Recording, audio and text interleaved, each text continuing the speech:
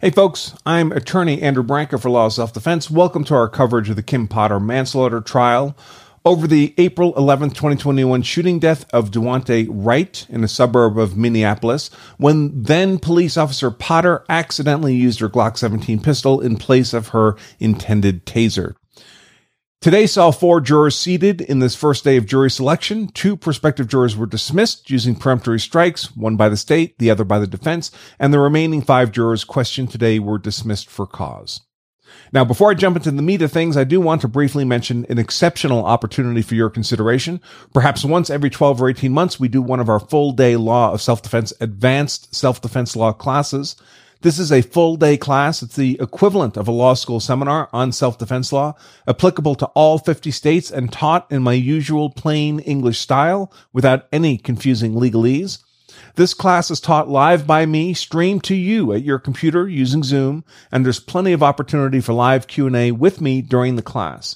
Because we allow for Q&A, however, we have to sharply limit the number of seats available. So on the rare occasions when we do one of our Law of Self-Defense advanced classes, they invariably fill up almost immediately after we announce the date. And we've announced the date for this one. It's taking place on Saturday, January 8th, 2022. If you've ever wanted a true mastery of the Law of Self-Defense, here's the best, really among the only opportunities to grab that expertise with both hands.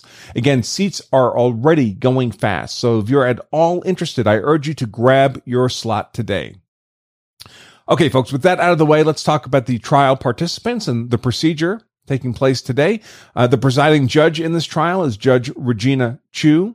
The prosecution team consists of Attorney General Keith Ellison himself, the state's Attorney General, who was personally present in court today. The lead prosecutor is Assistant DA Matthew Frank, who was also a member of the team that prosecuted Derek Chauvin, interestingly enough, in the same courtroom where Kimberly Potter is being prosecuted. Accompanying Frank is Assistant DA Aaron Eldridge, whom you may also recall from the Chauvin prosecution team. And finally, there's Assistant DA Josh Larson, who I'm not familiar with. The defense team consists of Attorney Paul Eng, who appears to be lead counsel, accompanied by Attorney Earl Gray, and Attorney Amanda Montgomery, who appears to be present in largely a support-type role. The procedure being used by the court for jury selection is to bring in panels of roughly 10 prospective jurors at a time. These are given the general jury instructions as a group, speaking to such things as the burden of proof, reasonable doubt, and so forth. Then the panel is excused, and those jurors are brought in one at a time for an individual voir dire with more specific questioning, first by Judge Chu, then by either defense counsel Eng or Gray, they alternated, and finally by Assistant DA Frank. This more specific questioning was to a large degree based on the 13-page jury questionnaire that each member of the panel had previously completed. I won't spend time here on the jurors who were dismissed for cause because they're no longer relevant to the trial. Instead, I'll summarize the voir dire of the 4 jurors actually seated with video of each of their voir dire embedded in the text version of today's content. Also, I'll touch briefly upon the 2 jurors that were dismissed using peremptory strikes, as that decision by each side may also provide some insight into the dynamics of this trial's jury selection. Now, one alarming facet of this first day of voir dire is that Judge Chu informed the jurors that she hoped to have this trial over prior to Christmas. But if that did not occur, she would recess the court for the Christmas holiday. She also notified the jurors that if they were seated, they should expect opening arguments to kick off the trial proper the morning of Wednesday, December 8th. That's next Wednesday. Personally, I much hope that the 2.5 weeks between December 8th and Christmas will be enough to put this trial behind us. As we step through today's voir dire, it's worth remembering that every juror has been subject to the usual campaign of propaganda that accompanies such trials, starting immediately after the event on April 11th, through the riots and looting that followed, and continuing through the almost 8 months that bring us to today's proceedings. That being the case, almost all come to jury selection with an existing negative sentiment to Defendant Potter. That doesn't necessarily disqualify them from sitting as a juror so long as they are able to set that pre-existing bias aside and render a verdict based solely on the evidence and law provided to them in court. So the first juror seated today was juror number 2, presented as an older white male who described his work as being a technical editor of biology science journals of some sort. In questioning by Judge Chu, it was revealed that in his jury questionnaire, he had indicated that he was neutral towards Potter, but also that he didn't understand why an officer would attempt to disable a driver of a moving vehicle when doing so could result in injury to others.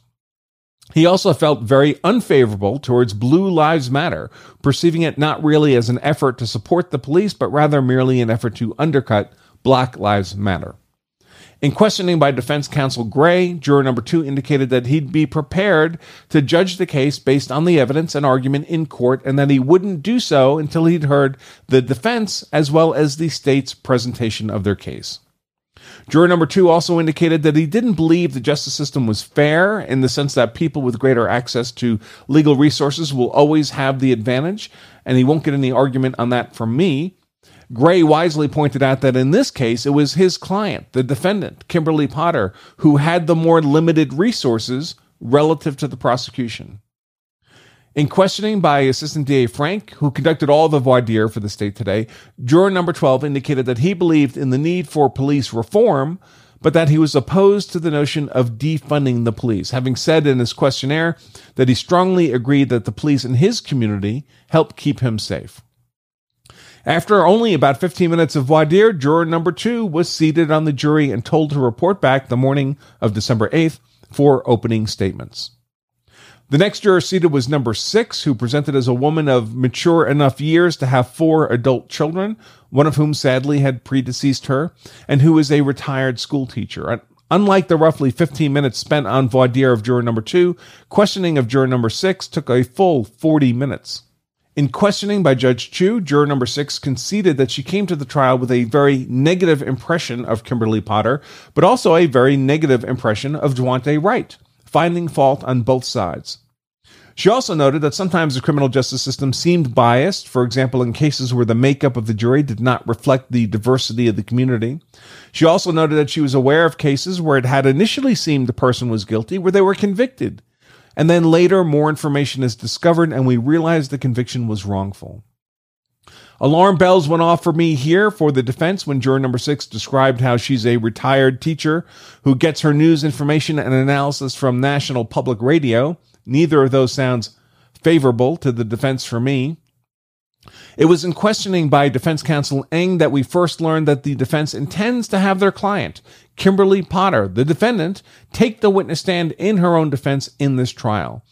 I expect this is really unavoidable given how many of the jurors, including this number 6, came to this trial wondering how such an experienced police officer with 26 years on the job could have failed to distinguish between her Glock 17 and her taser. Where the questionnaire suggested that perhaps police officers should not be second-guessed about decisions while on duty, juror number 6 strongly disagreed, saying their training should hold them to a high standard and failure to adhere to that standard deserves second-guessing.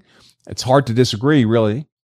Eng followed up on this issue by ensuring that juror number 6 was prepared to be open-minded when she heard testimony on the training Potter had actually received. Juror number 6 also expressed a strong preference for increased gun control laws, although she appeared to understand little about guns, had never owned one, had fired a shotgun once 50 years prior and never tried it again. This could be a real problem for the defense if this were a non-police shooting, but presumably even juror number 6 would concede that police need to be armed.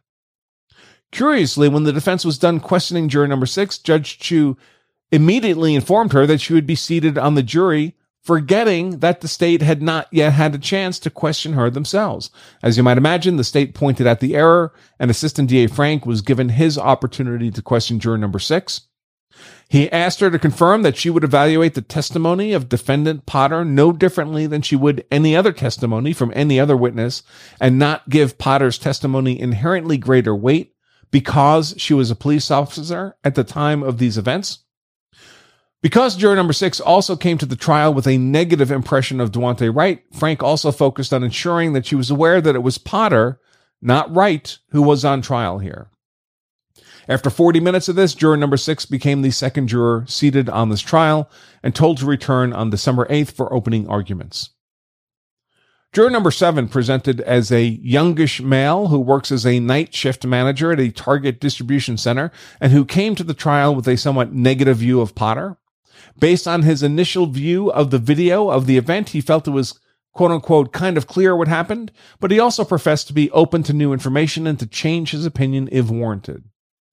In his questionnaire, it turned out that juror number 7 claimed to have once owned a taser himself, although on further questioning, it became clear this was more an inexpensive press stun type of device, which in any case he'd had taken by Canadian Customs on a trip some years prior and had never bothered replacing. Defense counsel Earl Gray conducted the defense voir dire of juror number 7. Here, juror number 7 was asked about his questionnaire response that he was slightly distrustful of the police, and he responded that this was true, but he also recognized that police had a very hard job he wouldn't be capable of doing himself, and when he needs police-type help, he himself reaches out to the police for that help.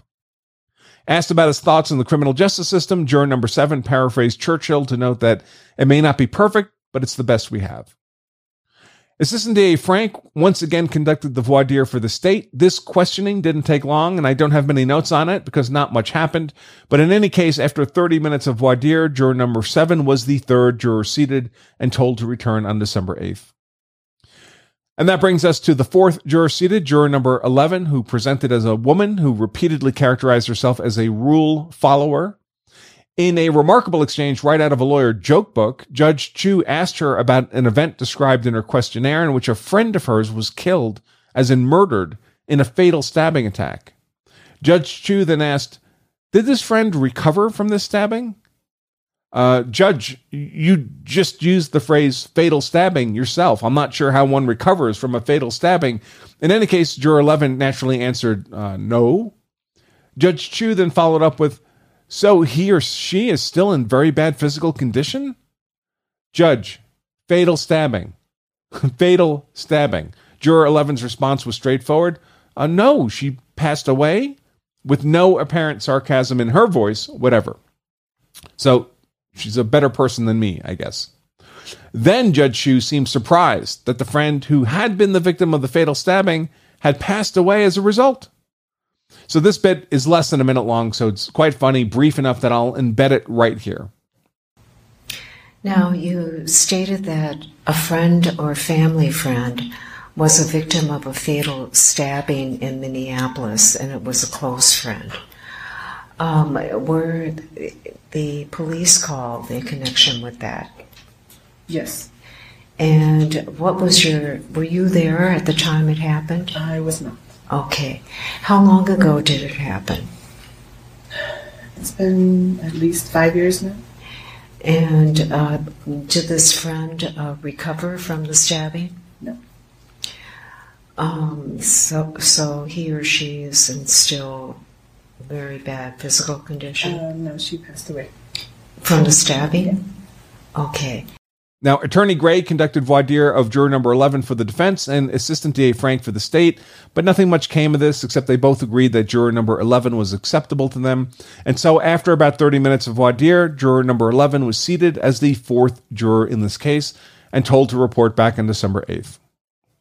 Now, I'd like to touch briefly on the two prospective jurors who were dismissed today based on peremptory strikes, one by the state, one by the defense, because I think it shows some insight into the decision-making of the two parties. Juror number 8 was a retired firefighter, rank of captain at retirement, who presented to my ear as an extremely reasonable, unbiased, open-minded juror. I won't spend much time detailing his voir dire because he is stricken by the state's peremptory, and so he's no longer relevant to the trial. I would, however, encourage you to view the roughly 35 minutes of video and that video, like all the voir dire I've discussed here, is embedded in the text version of today's content. Because this very reasonable prospective juror proved to be just the type of juror that the state does not want seated, and upon whom the state used its first peremptory strike. Now, curiously, at first, Assistant DA Frank informed the court that juror number 8 was acceptable to him. I thought he was going to be seated, but then there was an abruptly called huddle of the prosecution team, after which the decision was made by the state to strike juror number 11 using a peremptory. Next, we have juror number 15. So in contrast to juror number 11, juror number 15 presented as a youngish woman who was fully woke indoctrinated, who came across as an aggressively political activist loon trying to lie her way onto the jury. Judge Chu noted that juror number 15 had actually worked in the campaign to elect Attorney General Keith Ellison, who was leading this very prosecution, but juror number 15 assured the court that she could nevertheless be unbiased. Defense counsel Eng would note in his voir dire of her that number 15 had actually smiled at Ellison in happy recognition when she saw him in the courtroom. Further, Eng noted her questionnaire described her interest in seeking societal accountability in a world of systemic racism. But in court, she claimed that although the entire system was racist, she wouldn't hold that against the defendant, who was, let's face it, the enforcement arm of that system at the time of these events.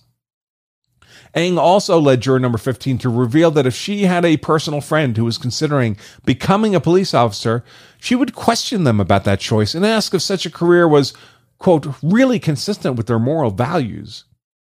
She further characterized Blue Lives Matter as a calling card not for supporting the police, but rather for radical, right-wing, white supremacists. No anti-police bias there, I guess. Juror number 15 also favored adopting a gun control scheme in America, modeled on that of Japan. Despite all this obvious bias and a sidebar conference with Judge Chu, it appeared the judge was unconvinced by the defense to dismiss juror number 15 for cause, and the defense was obliged to use a peremptory strike to remove her. Okay, folks, be sure to join us again tomorrow morning at Legal Insurrection for our ongoing live coverage of this trial, including real-time commenting and streaming of the trial proceedings, and then again at day's end for our analysis of the day's events. And that's really all I have for all of you this evening. So until tomorrow morning, remember, if you carry a gun so you're hard to kill, that's why I carry a gun, so I'm hard to kill, my family is hard to kill, then you owe it to yourself and your family also to make sure you know the law so you're hard to convict. Until tomorrow morning, I remain Attorney Andrew Branca for Law of Self-Defense. Stay safe.